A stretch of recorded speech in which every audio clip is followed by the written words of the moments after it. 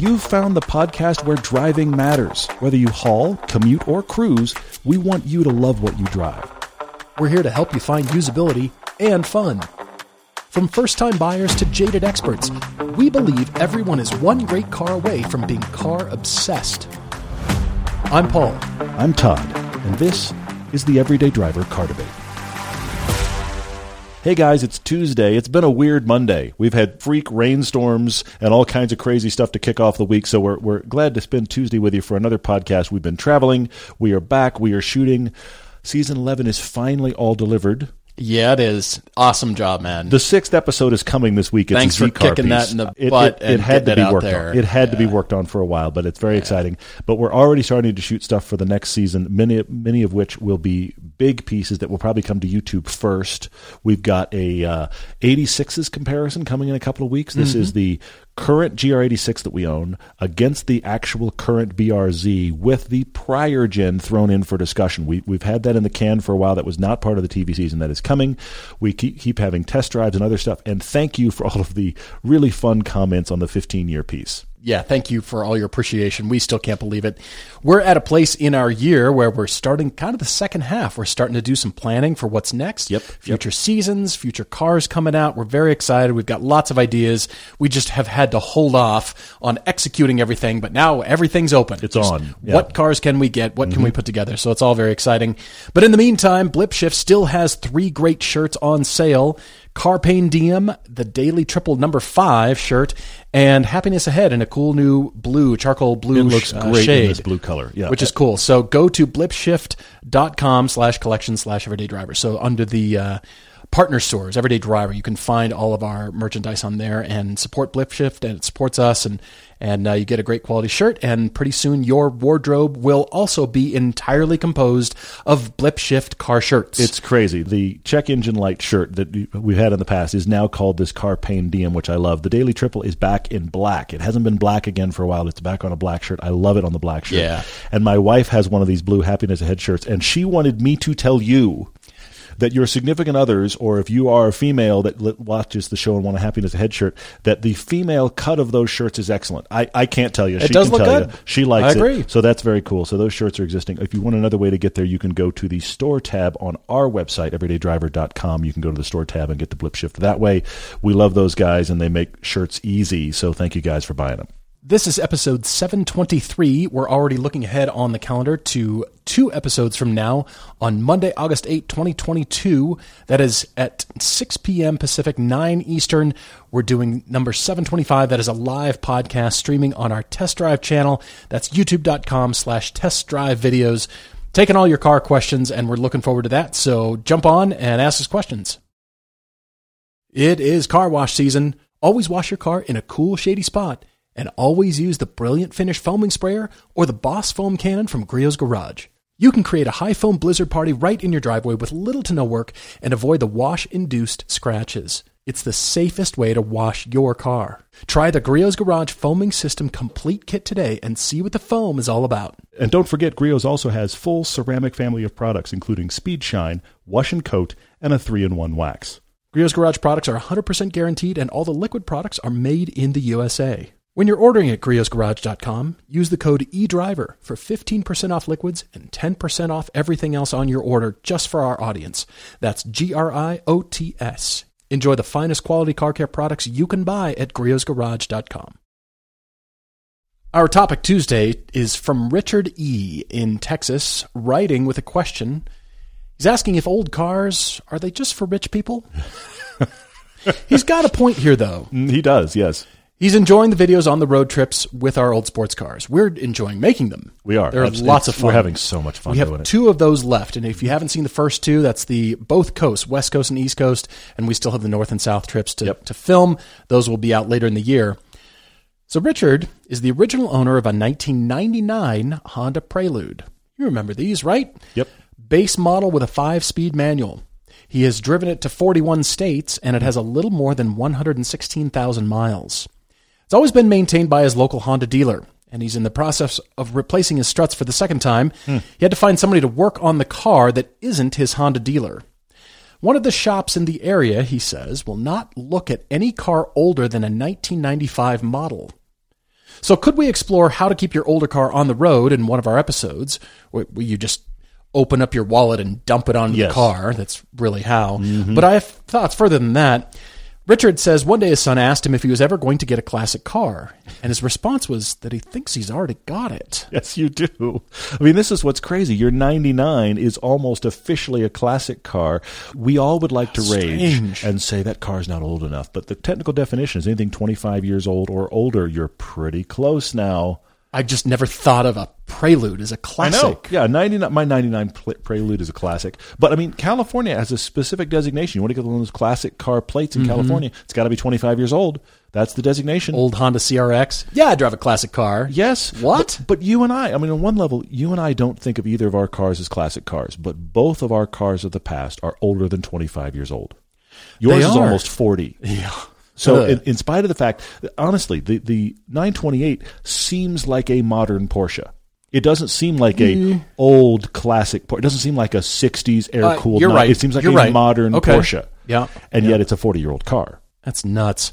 Well, Richard says he would hate to move to an older car to get the classic car thing because he couldn't keep it on the road, and he doesn't have the resources that Jay Leno has. Side note, nobody has the resources Jay Leno has. He is party of one over there.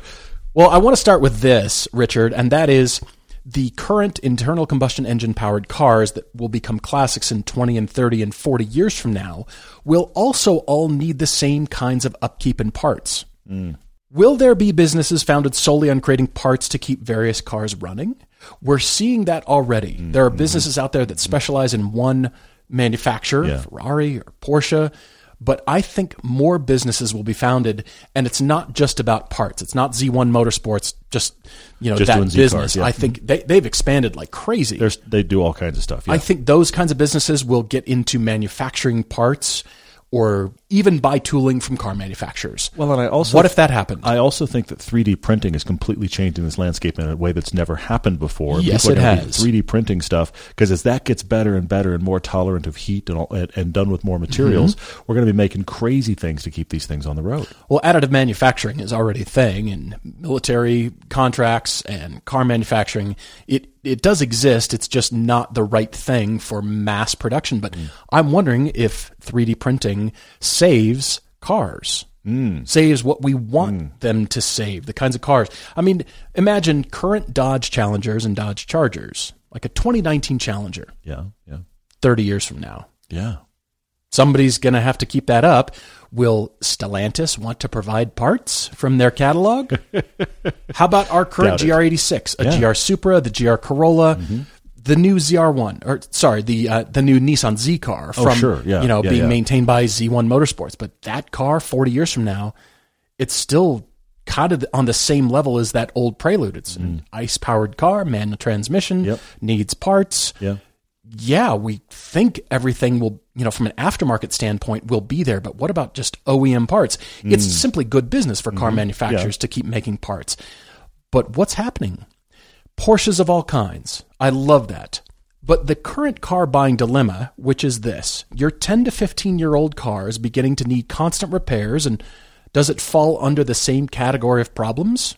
10 to 15 years old, many car manufacturers want to kind of switch to a different sales model, different sales strategy, new kinds of cars. Is a 10 to 15-year-old car now in the same category as an old classic car and shops don't want to touch it? Will dealerships continue to support it? It's not a classic, but there's a fine point at which a car is not worth much but continues to fill a need. But then it also requires more than the usual amount of repairs. So short of creating a spreadsheet to determine how your repairs will be amortized over the years, make that spreadsheet. Versus buying the new car, you're probably going to wait until it's absolutely necessary to replace it. But what about auctions? If those crazy special cars that we see auctioned off, that we go, yes, oh my gosh, I dream about that car. If it doesn't have any parts availability and nobody's willing to make them, what value do those cars have besides being sculpture? Well, yes, we talk about this with the Bring a Trailer effect all the time. These people that are selling delivery miles cars, you can't drive those because the amount of pieces you have to replace are pretty much everything that was rubber on the car from 30 years ago. You have to replace it all. The car's never really been run. So it's not drivable, and it was bought for a lot of money because no one drove it. So you just bought a piece of sculpture. I 100% agree with that. So old cars, really old cars that are 50 plus years old, are they just for rich people who can afford the upkeep and are willing to invest in new technology, like you mentioned, 3D printing, just to keep them running, like old Packards, the really old stuff? Oh, yeah. Cadillacs, Duesenbergs, Alfa Romeos. What about Buick GNXs that were built solely to be auctioned off and put no miles on? They weren't made to be driven. No, why would you do that? Why would you drive a Grand National? Those are the ones that get the crazy delivery miles. Keep on it and auction it off. That car, exactly. And, the weird Citroens from the 1970s and Mitsubishi Stereons and so forth. But many cars deserve to be immortalized in Wikipedia and never heard from again. Never seen again. You've read about them. You've seen a photo. It has a WikiShrine and we're done. You will never see that again. But here's a question, Richard. Why would manufacturers continue to build continuation cars like Aston Martin DB5s and blower Bentleys? On the other hand, those are already spoken for, and they're quickly bought by wealthy collectors. But the collectors of the original cars are complaining because it devalues their old car because the manufacturer decided to build a continuation car. But it sounds crazy to think, is anybody going to build or restore Teslas years from now? Is anybody going to build a continuation Model X? You know what I think it's going to be? It's going to be like the old Packards. In what sense? It's going to be the innovative car that there's a few of and a few people keep them running. But other than being, that is right, that is how they did it, and that really was revolutionary for the time, those are going to be the discussions of the early Teslas. Okay. I don't think it's going to be like, there's a ton of old Teslas running around. I don't think so. But I don't think there's going to be people, because the technology is moving so quickly, I think all these EV cars are going to go out of fashion fast. But the early Teslas are going to be like, they're going to be like the Packards. Like, 3 lights. That's right. The light turns. Oh, that's cool. Well, car makers want to just build new cars. They want to sell them for profit. And I wonder if there's going to be a big business found in keeping old cars alive, especially if synthetic fuels become a reality. But here's the problem, Richard, that it is safety. Old airbags, old seatbelt mechanisms, old sensors, data, sensors around the car, park distance sensors, a lack of OBD ports, like on my 928, or obsolete anything on the car. So wiring harnesses carrying lots of data in modern cars. What happens to those when they get kind of corroded later on, 20 years from now, 30 years? Here's an example. Subarus, they last a long time, right? Yeah, theoretically. We're sold. The commercials tell us you'll buy this car new and you'll have it when your young kids start to drive. You bought it when you got married. You brought your child home from the hospital and they just left for college in the same car. Same car. How heartwarming. Yeah. Is that Subaru EyeSight technology that their sales are based upon now, will that become an internet meme in the future because cavemen used to drive Subarus with EyeSight technology? I don't think it's going to be worth the cost to maintain a current, very modern car because of all the current, very modern things in it. That will be old in 5 minutes. Yeah, whereas the older stuff is still appealing. So what's the cutoff year? Someone has to save Honda S2000s and NSXs. They'll be okay. They'll be around. I think so. But in the history of the automobile, those have very modern ECUs. Those are modern cars, are they not? Mm-hmm. But 20 years from now, does anyone want to volunteer to take on the running costs and restoration costs of, say, a 2004 Lamborghini Gallardo? Will those be cool again? A Lambo with normal doors. Right. How about a 40-year-old Urus? Seems sketchy. A 10-year-old Urus.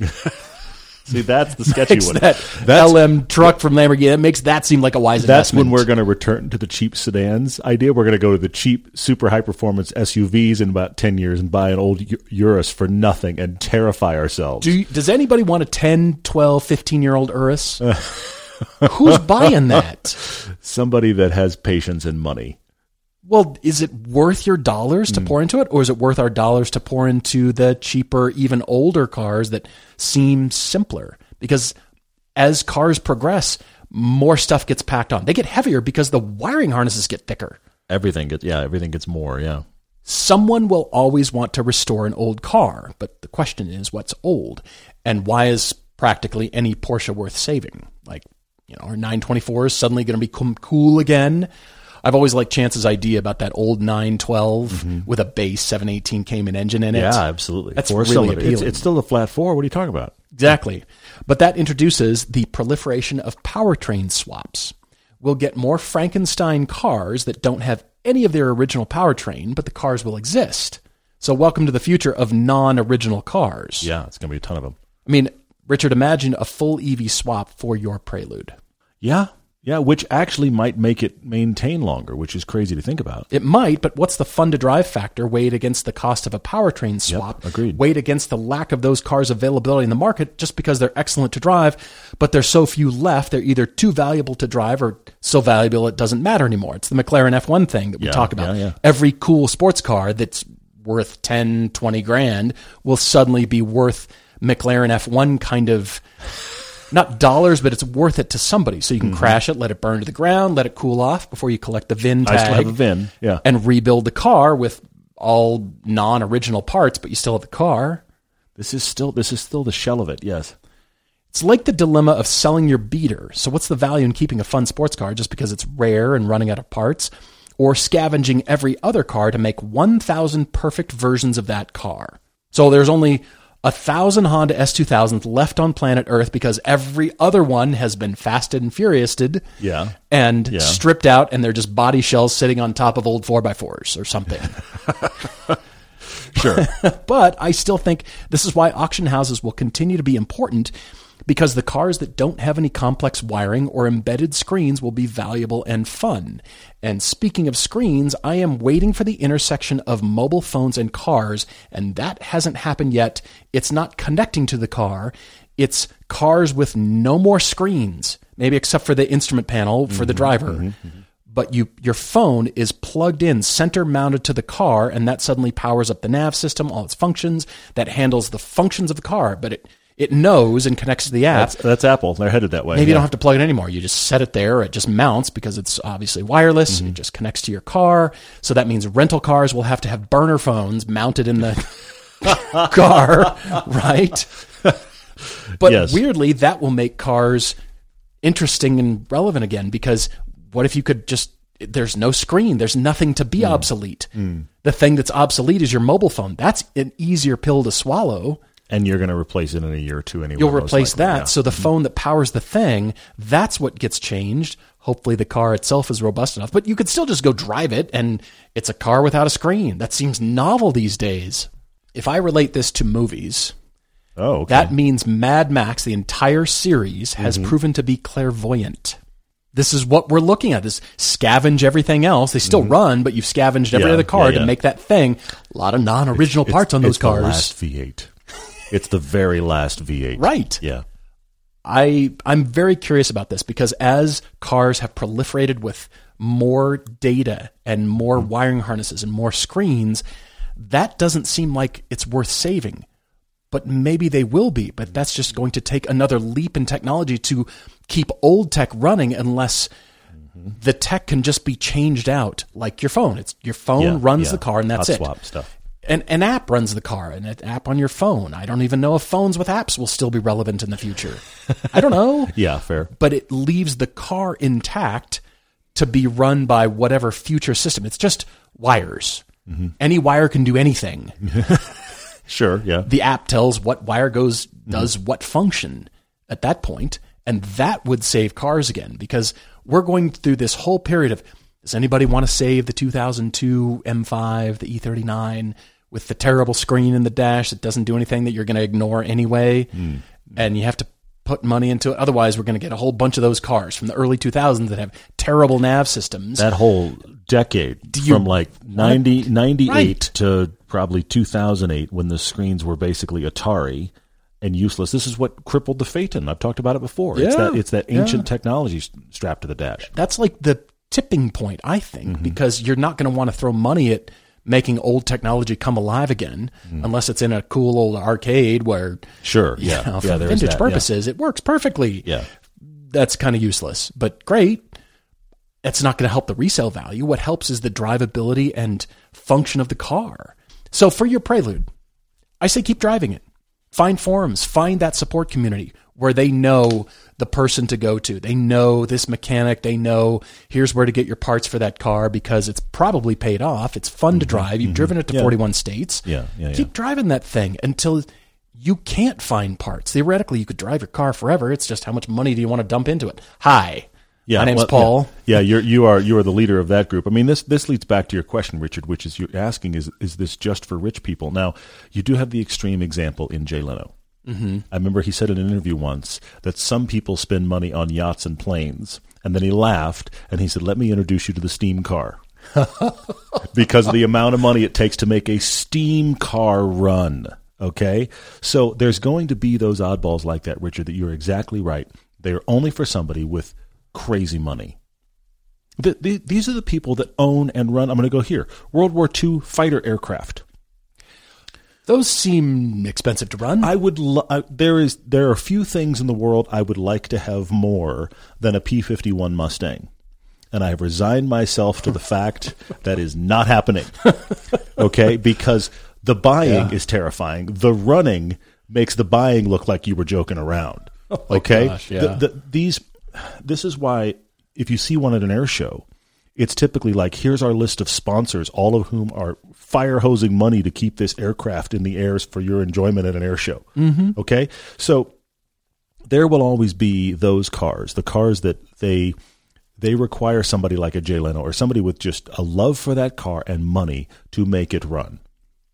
Having said that, outside of the special ones, the steam cars, the McLaren F1s, the Ferrari, the original Ferrari Testarossas, these kind of things. Yeah. Outside of those, we have this 100-year span of cars.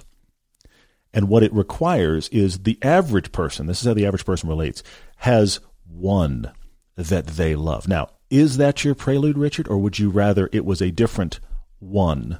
Because your Prelude, yes, is about classic now, but I get the sense, and you haven't said it here, I get the sense with the comments with your son, the comments with your wife, that maybe you're eyeing something older. I don't know, but I just kind of get that vibe that there's something but you can't justify it that because you're eyeing because the Prelude's already so old and it's already problematic. Right. Why would I go backwards further? Right. If this is already happening with a reliable Honda, exactly. what will happen with anything else? I think that's going on here, Richard. You haven't said what it is, but I think there's something that's bugging you that you thought about getting, and now you're like, maybe it's just too old. And it gets back to where you are, Paul, or where I am with the Z, these cars of the past. What's your tolerance level, Richard? Because let's put it this way. If you want to buy an old sports car, or an old car, period, it's going to have cost. Now, that could be straight out of your wallet cost, or it could be time. Mm-hmm. I know plenty of people who keep old cars running, and they do it because they love to wrench. Yeah. They enjoy free time that is wrenching. I am not that guy. I don't want to spend my little free time wrenching on a car. I need to climb in, it needs to run. If it doesn't run, it's frustrating. Okay, but so you either have to be willing to pay for that if you want to experience it. Exactly. I either have to have now. I need to be not enjoy it. More in the rich column. Yeah. To keep it running, yeah. or the cost is either out of my wallet or out of my time. Mm-hmm. And I do know plenty of people that they have their one classic. Yeah. And they run it and they wrench on it, and when it breaks next weekend, they will wrench on it happily because they also love to wrench it. True. So, Richard, are you that guy? Are you a guy that if you had a classic, you would be perfectly happy to put your own time and knuckles and effort into making it run, and then you'll source a part? Because the difference is, I remember when my dad owned E-Types. Mm-hmm. I remember this distinctively. This was 30 years ago. Crazy to say. But because it was pre-internet and it was 80s, okay, his ability to find Jaguar E-Type parts was almost impossible. He would scour the classifieds. He would scour the back of Jaguar magazines trying to find that part he needed. But you'd think they'd be more readily available, but on the other hand, you didn't have the internet to go find it. You had to find the guy. Now, all we have is the ability to find the guy. That's true. With the part. The problem is, who's the guy that's going to put the part on for you? Mm-hmm. And this is the problem you're running into with your Prelude. So I think you have to, as an individual, decide on your tolerance for the cost. That can be the money figure or the time figure. And I love my 300ZX. But if it was a constant problem to me, it would go. I can see that. You'd happily pass on the cost of maintenance to somebody else. And I don't have the money or the time for the 300ZX to not run and stay in my life. Mm-hmm. Now, I hope it keeps running wonderfully. We've got more road trips to do. I'm loving driving it. Loving it. You, Paul, with your 928, decided, I want this car, and I want to make this car be a project for me to learn on. and experience and embed myself further with this car. It's the exact opposite of your prior 928 experience, where you were not mechanically inclined at all. Yeah. So you're diving into this one and going, I want to learn that. I want to make that run. Yep. Absolutely. And you've said it in our pieces about the fact that you've had a connection to that car when it is taking you thousands of miles from home. You're like, yeah, because I made this engine run. Yeah. Now, I don't have that connection to my car for obvious reasons. Sure. But you had money and time to get there. So, Richard, yes, as a plaything, an old car is for wildly rich people only. But as an everyman reality, you pick your love, your car that is the one you want to love. And I don't think it's your Prelude. I think you're holding cards back. You think he's not letting on. There is something that is an old car you are eyeing. And I say, if that's a car you're interested in, you have to weigh the cost for you in dollars or time and figure out if you're willing to do that. And there is a tipping point for every person on the planet, you, Paul, Jay Leno, where the cost becomes too much and that car goes. True. But speaking of cost, I have put enough money into that car where I could easily own a brand new GR86. Yes, you could. I could have paid cash for it at this point. You could. But I didn't have that cash up front when I bought the 928. Mm-hmm. I scraped out savings and came up with $13,500 to get the 928. And I thought, okay, I'll just put money into it as I earn money and put it in. I didn't realize it was going to be this much. This is how tuning out of class happens, by the way. Yes, it is. But it wasn't the lump sum where I had the choice. Okay, got this much to spend. I could just spend a little bit of it and then pour maintenance dollars into it over time, spend the same amount, or I could have a sweet other used Cayman, an additional used Cayman or a GR86 or some kind of cool car in that category. I didn't have the money all up front. It's been a trickle over time, which takes the sting out of things. And I'm not saying this is noble. It's ever so slightly noble in the terms of car enthusiast community. Yes. Because eventually, should more stuff on the 928 break, and I could have just thrown in the towel and been like, I'll sell it for $4,000 to whoever will take it, and they'll run it to the ground. I'll turn it into a wall art. Or hands are going up around the room, by the way. $4,000 for that car, hands are going up. You know what I mean? Yeah, I'm with you. Yeah. But now it's worth far more to me. And as you said, I've got a connection to it, but it's been dollars over time. Jay Leno has dollars now. He has dollars later. He has then now all the dollars. In the future, dollars exist. Yes. But I think saving these kinds of cars, when people do it over time and they drive them and keep them running, the person that bought the Z3, talked to him lately. Yeah. This the was one, the Z3 cheap one we bought. Yeah, we bought it for under $5,000. Chance flew to Vegas, picked it up from a shady used car dealer because that's what you do in Vegas. That's exactly what you do. Drove especially it back, if you're us. And the owner now drives that all the time, daily, and he's done stuff to it, but he loves it. He's thrilled with it. He's like, "This is the best car I ever bought." Which is fantastic to hear. He's owned things like a Lamborghini. I mean, he's using it as an actual daily that he loves. It's fascinating to hear this story. I'm amazed that he just loves the Z3, and it was the cheapest car he's ever bought. And he's put a race seat in it, and he's done things to it, but still, it just, it's the most fun he's ever had, and he doesn't have this worry, and it still doesn't have an odometer. Whatever has happened to the wiring harness, whatever happened, it still does not record the mileage. It's pretty janky on the instrument panel, but he says, I don't care. I care that it runs now. I care that it's in good shape and it runs right now. Mileage, who cares? 150, 200,000 miles, it's just got to run now. So if we keep these cars running now, that's why I say it's ever so slightly noble, because you're doing the future car enthusiast community a favor by continuing to keep that car running.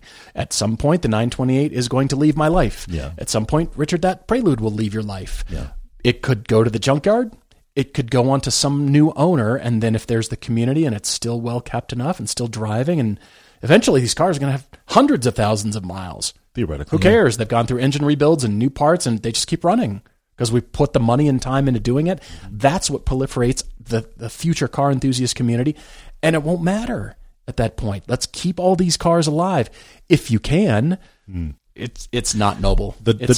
You've covered. I was waiting. Stupid. I was waiting for you to come around. It's stupid. The dollars over time thing. What that does is that numbs you to the pain. It does. You don't realize it's not. It's not a. Totally. It's like I'm a lobster in a pot. It's like a glancing blow. Yes. It's like, oh, that didn't feel great, but I'm okay. I can handle that. It's okay. Yeah. Versus somebody shows you the amortized 5-year thing. Like, I can't spend that. Why did I'm I not do gonna that? do that. But yet, but if I just get the brakes done. Mm-hmm.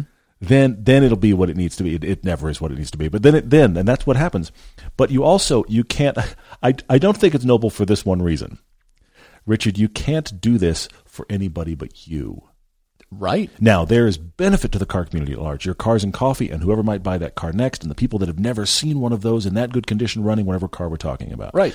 But because of the cost to you personally, you have to do it because it just makes you smile. It's what hot rods are about. Yes. It just Yes. it proliferates. It's stupid. But then when you see a junkyard and some cool car is languishing, you're just like, man. It does hurt. I doesn't can't it? afford to bring that car back to life, but why is it there? Why did it have to end up there? Because some people over time just let it go. Yeah. But I think those cars will have a better chance of coming back. Problem you're asking is parts, Richard, and I think these businesses are going to be discovered. I think tribal knowledge is key. I think the internet has so much information about keeping just about every car running. Yes, let's let those businesses happen. And if powertrain swaps happen, I've gone through the list already. I keep coming around. I'm in this circular thinking, bashing my head against the wall. That's what I do with my own car. It's because of the 928. God. It's transformed your outlook. I love it. It's so funny. It's the hottest part of the summer, and if you think about it, your dashboard is on the front line of the battle against sun and sun damage, and it really deteriorates over time due to all the UV. A custom Covercraft dash mat protects your dash and keeps it looking new, as well as complementing your interior. With a wide variety of fabric styles and colors, you can even customize your dash mat with embroidery or logos like the Everyday Driver logo, or make it completely unique to you and your car. When you're shopping at Covercraft.com, remember to use the code EVERYDAY22 to get a 10% discount, and it ships for free. To get to Covercraft, you can follow the link from our sponsors page or go directly to Covercraft.com for high-quality covers and dash mats that keep your car protected and looking its best. John Graham's writing in. He has an interesting title on his email. Does he buy now? Does he wait now? And by the way, how do I deal with my HOAs? Totally separate conversation. We've speared off into other things. By the way, are any of the rest of you on that? What is it called? Oh, is it called NextDoor. Neighbors? NextDoor. That Ugh. thing. Facebook for neighborhoods. I can't stand it. Does this, side rant, does this exist for any purpose other than for people to complain? I really don't think so. It's just a forum for you to complain to people in your immediate vicinity that you may not even like. Yeah. And in most cases, I feel like when I read the stuff I'm on there rarely. When I read the stuff on there, I'm like, nobody likes anybody on here. Why are we on here? Yeah. Anyway, sorry. Yeah. Been a bad thing for neighbors. I think it's done terrible things for neighborhoods. Let's step outside and meet our neighbors. Let's not rage at them online through that thing. Agreed. Unless you're finding something for sale, but that's what Facebook is for. And that we all know how awesome that's been too. It's totally awesome. Well, John writes to us asking what truck we would recommend for his friend. His friend will be in need of a pickup truck because he's having a home built next year. That's kind of where I stopped, John. Your friend is having a home built. I agree. What does that have to do with pickup truck ownership? I thank you for landing on that because I read it and had the exact same thought. If your friend was building said home, my friend is building a home. Correct. He personally is building said home. He is having me and other friends help him build said home. He needs a truck.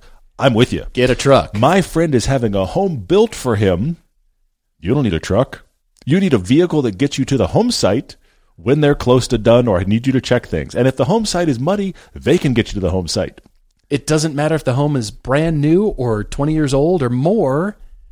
You're still going. I'm guessing you're saying, John, this friend is going to have a lot of trips to the home improvement store. I guess so. Or furniture, or whatever. People building your house, they have trucks. Yeah. How is that different than moving into a already existing home and starting a new life and buying furniture and art and stuff for your house? How's that different? Why do you need a pickup truck? I'm with you. He says he doesn't need a full-size truck. He's been a Honda Toyota fan, and he likes good fuel mileage. But John doesn't think he needs a full-size Chevy, Ford, or Dodge, more truck than he will ever need. We don't think you need a truck. If people are building your home for you, they have the trucks. They've got the trucks. Yes. All the products that you order for it will be delivered in other trucks, other people's trucks. You could show up in your Mini Cooper or your Miata at the home site, and the home will continue getting built. Guess what? They probably have delivery for an extra charge. I have no doubt that they don't have to buy a truck. Anyway, onward. John thinks the Maverick could be perfect because it's just the right size, price, and mileage. For the hybrid, he says, very good. He also thinks the Ridgeline is another great option. Yes, I see a fair amount of those at the home improvement stores. But he says the starting price of these trucks is pretty high. Mm-hmm. He's not thought about Ranger or Colorado or Tacoma. That's another truck category right in the middle. The Utes is what you're talking about. And the Ridgeline doesn't really count, but kind of. It's trying to be truck. It's not sure if it wants to be Ute. It's the bridge car that makes these other ones exist, let's be honest, yeah. John asks, should his friend wait? Should he get one soon? I think this is not just for trucks, it's for cars in general. Speaking to the market.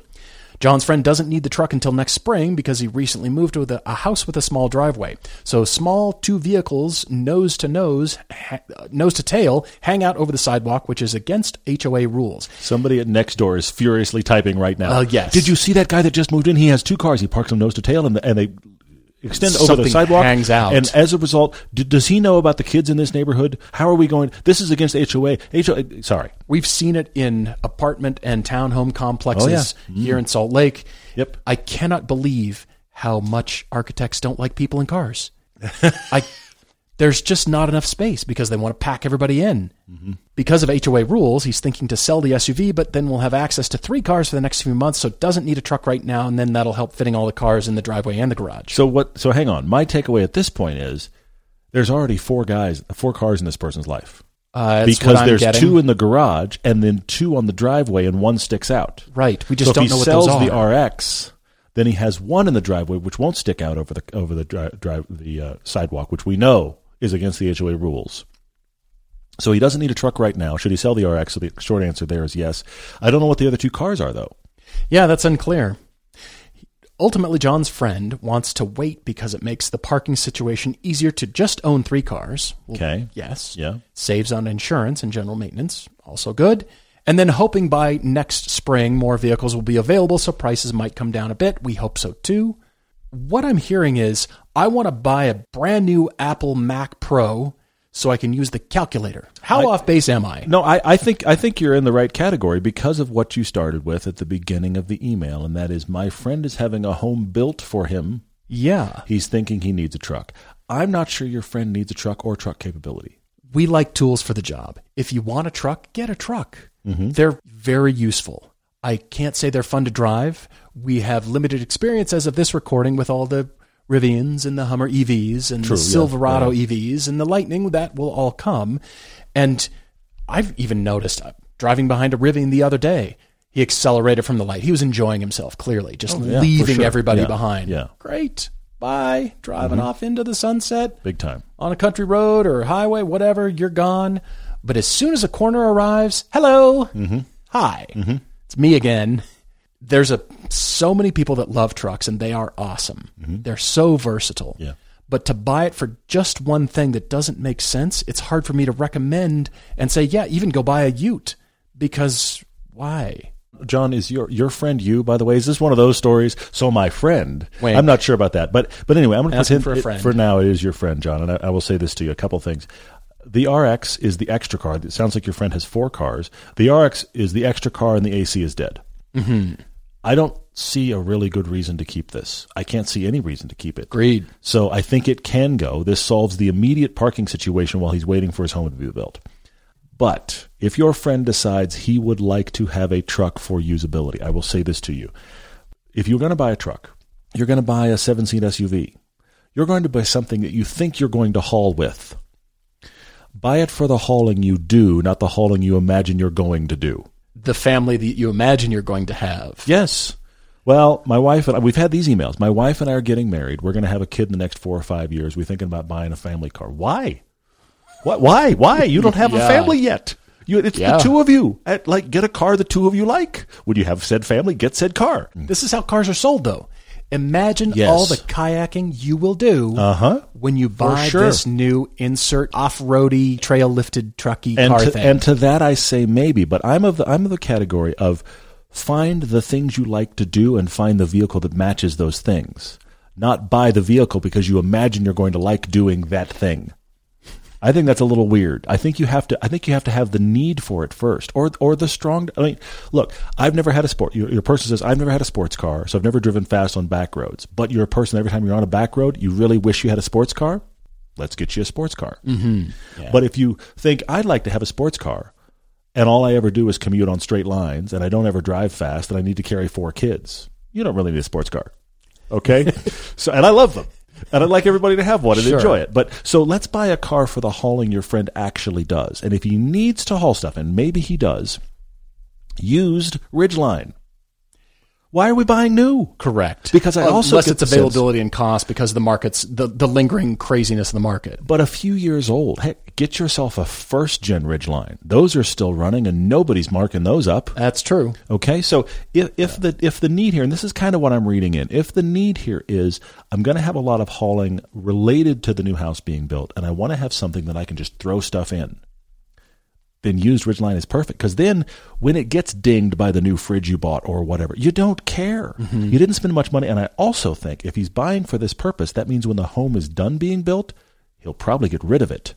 There is no reason to be seeking out the Maverick in the perfect spec in the weird market, which we're not sure about, for something that you're buying it. If in the best case of this, you are buying it to be a tool for a time in your life. So buy the used one that doesn't cost you as much, that can still be the tool, and get rid of it when you're done. So I think the answer here is use Ridgeline, because the Santa Cruz, which has a useless bed but is very fun to drive, and the Maverick haven't been around long enough to be used to actually come down in price. But the Ridgeline, it's the truck that answers this, but it's a used one, not a new one. Jumping over to Facebook, Eric P. noticed the photo that we posted of the new Cadillac Lyriq. Mm-hmm. Says he feels like it has Audi e-tron proportions, and he likes it because of the regular e-tron. But the question is, should Chevy make a Bolt SS, bump the power output, add stiffer sway bars, and an appearance package to make the first ever EV hot hatch? Eric, your question has made me think of badging. And I have decided I have solved badging for all electric vehicles. Please, I'm excited. From here on out. Okay. All the badges are simply screens. Do you see it? On all the places on the car, it? It's a waterproof screen, and you just dial it in, and it becomes an SS. It's the people that relabel their base 5 Series as an M5. Yes. Yep, we can solve that now. It's just car. The badges are just screens. Screens can come in any shape and size. Yeah, I like it. And that screen tells you what model it is today based on if you subscribe to the SS package. Stop. That's where I'm going, because all the capability for that Bolt SS is already built into the Bolt. I hate this so much. But then the screen changes because 6 months into ownership, you decided you want the SS and you decided to pay the extra dollars per month, and the screen changes, and guess what? Now you own a Bolt SS because the badge says so. Tesla's in trouble for this right now. I hate this idea so much. Screens from here on out. All the badging is screens. Making badges is done. It's obsolete. That's all we've heard about Teslas. Yeah. Everything is all contained in the car. We would decide whether or not you paid enough to have it or not. Yeah. Yeah. That's terrifying. Eric, I actually noticed this question as well, and I have a different thought on it, and that is this. I don't think there's a market for this idea yet, even if they built it, and here's why. The number one thing that people ask about, care about, think about, or sell an electric car on is range. Yes. It is the thing that matters. Mazda just released a 100-mile essentially CX-30 in the last year. And everybody kind of went, wah, wah, because it's a 100-mile range. Yeah. All the 100-mile range cars, the BMW i3 that I actually like, the Fiat 500e, the original Mini E, they all had less than 100 miles. And do you hear about them anymore ever? No. The concern about doing a high-performance version of the Bolt is you're going to make it more powerful when you put your foot down. You're going to put performance tires on it so it can perform well, which is going to bring the range down. Do I think it would be fun? Yes. But I bet you cut a minimum of 50 miles of range off that car the minute you make a high-performance version, And the minute you bring the range down on these cars, they will not sell. Eric, Mercedes is building the EQS AMG. It's even more expensive. Of course they are. Looks even cooler. All the letters. Matte paint. It's tuned up even quicker. Very impressive. But until batteries get to a place where doing the kinds of performance driving all the time you want to do keeps up with the battery capabilities, I don't know that we're going to see that many high-performance versions. That's my concern. Unless we figure out the fast charging, then it's a different game. Tesla's still leading the pack on this. With all their Plaid versions, they're just leading the pack. Yeah. 100D plus. I get it. You want to show off the car. You want to drive fast. You want to take advantage of the capability.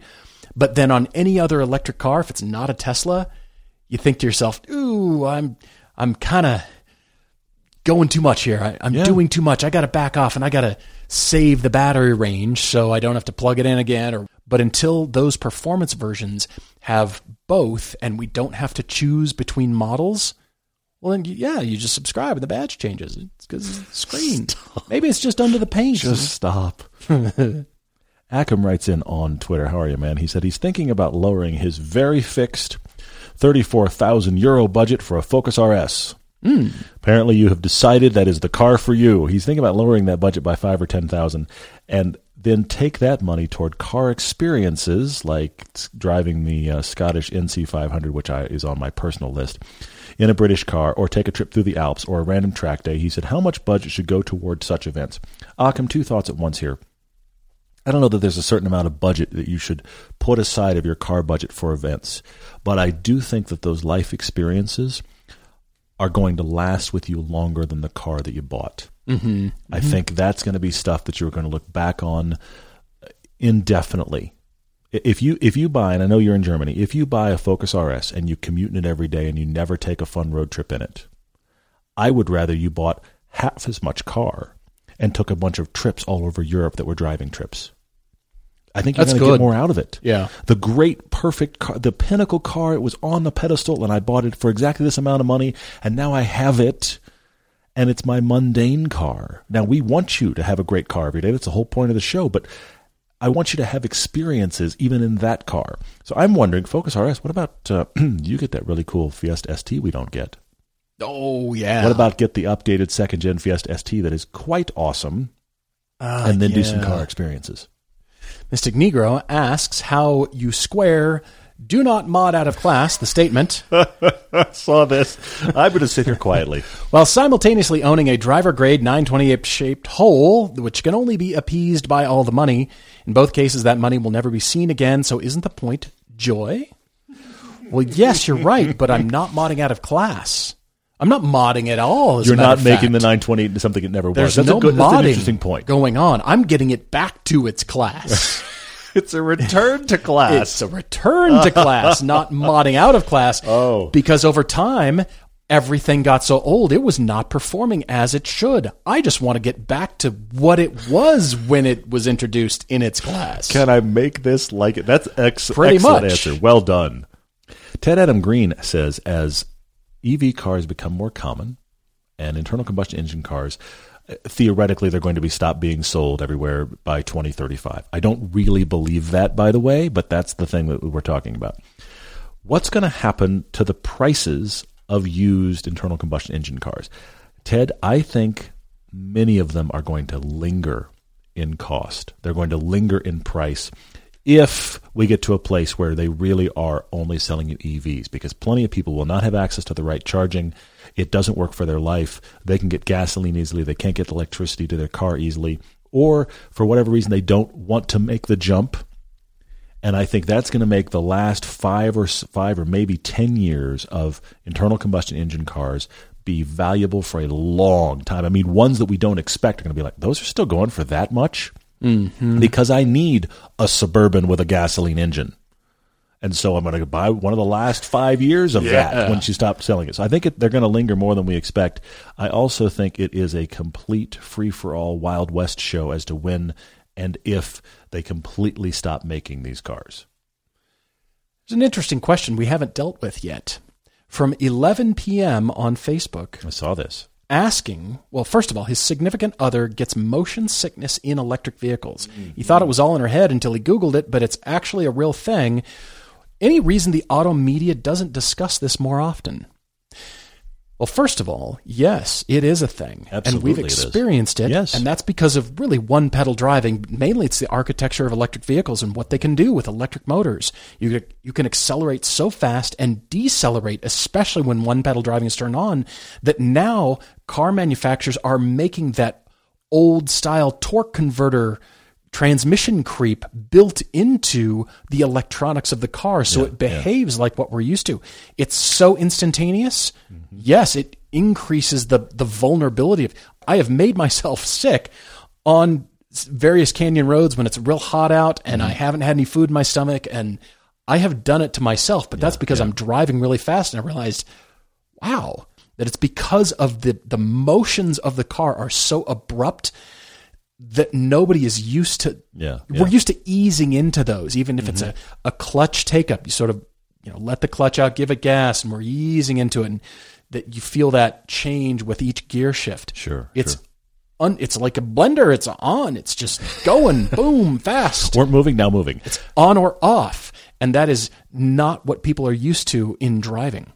I know I've mentioned this before, 11 p.m., and that is we have a friend who his first ride in a Tesla was another friend of ours. We were all on a drive together. This is a few years back now. And that other driver, he was excited about his Tesla, but he's not a guy that runs canyons. And so we would go around a corner, and this owner would floor it. Oh, yeah. And after the first section, you do a drive with friends, and you keep getting out at various places for overlooks and to swap cars and whatever. At the first swap, our friend riding passenger had to get out of the Tesla. It was making him sick.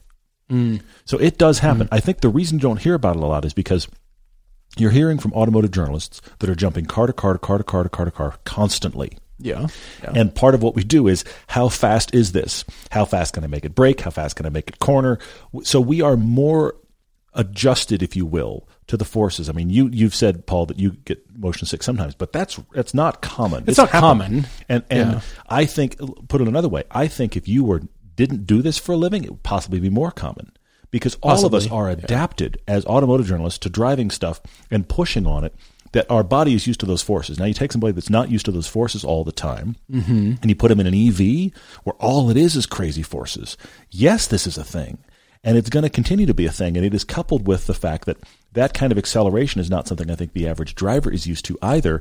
There are question marks down the road here, pardon the pun, about all of these things, because as this gets more and more common, we're going to find more and more. I didn't expect that little subtext about driving an electric car. I think car companies are going to build in old feel of driving into their modern technology, just because that's what people are used to, and they're going to hear about it and say, I don't want to buy that electric car because I don't like how it drives. It makes me ill, or I don't like the motions of the car.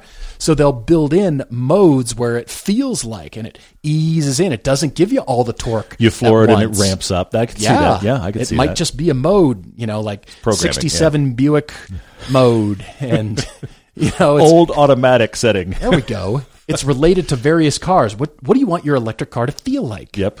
And you've got a list of old cars on here, and you can 64 Lincoln with suicide doors, doing the parade route. Click.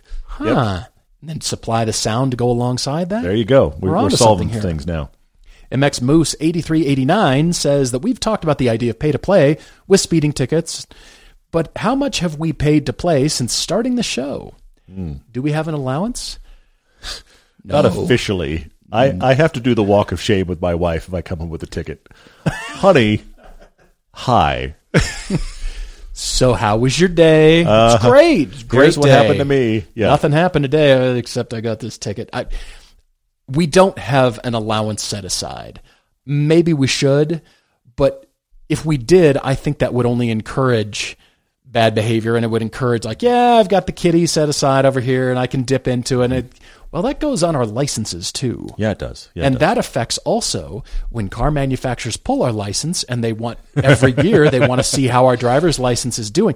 They do that, and they want to know that they've got good drivers getting into their cars. When they hand us a car, they want to know that we're respectful and we're good. And so we have to work around that. there's no one answer here. We have to constantly work around shooting for camera, going fast, understanding what this car feels like. It's not always on track. So how do we manage that against just driving around in traffic? I admit I've been good lately. I have other times when I'm not so good. I've been good just driving around, We're keeping all the that speed way. limit because I don't want another ticket. And it's almost not about the money. It's about the shame and the racking up points on your driver's license. I see it. Travels with George J says, any details on the Texas meetup? What he's referring to, and I know we've mentioned this, when we go south, we are going to do some sort of meetup in the Austin area. It is either going to be middle of October or middle of November. I don't have any further details yet. It is going to be fairly brief, but we're going to have an evening meal in Austin like we wanted to do when we originally were going to go south with our cars of the past, which was supposed to be like February and didn't happen. It is going to be either October or November. We have a couple of weekends earmarked. Once we get one locked down, we'll let you know. But we are about to go north, and so I'm going to mention this because I just don't know. Who of you listening are anywhere near Glacier National Park? Should we have a meal? It strikes me. The Glacier National Park is going to be you and me and Chance and nobody else. Right, and the glaciers. But if you're up in that area and you're listening to the podcast and you'd like to join us for a meal, reach out to us. Reach out to the email, everydaydrivertv@gmail.com. Let us know that you're interested. If we can get a little group together, great. I'm not expecting one up there, but we'll see where that happens. That's coming in the next few weeks. So keep that in mind as well. Guys, thank you for all your questions. We really appreciate it. Your social media questions, your Topic Tuesdays, car conclusions, and most of all, your car debates. Write to us. As Todd said, you know where to reach us. We're always looking forward to next time. Cheers, everyone.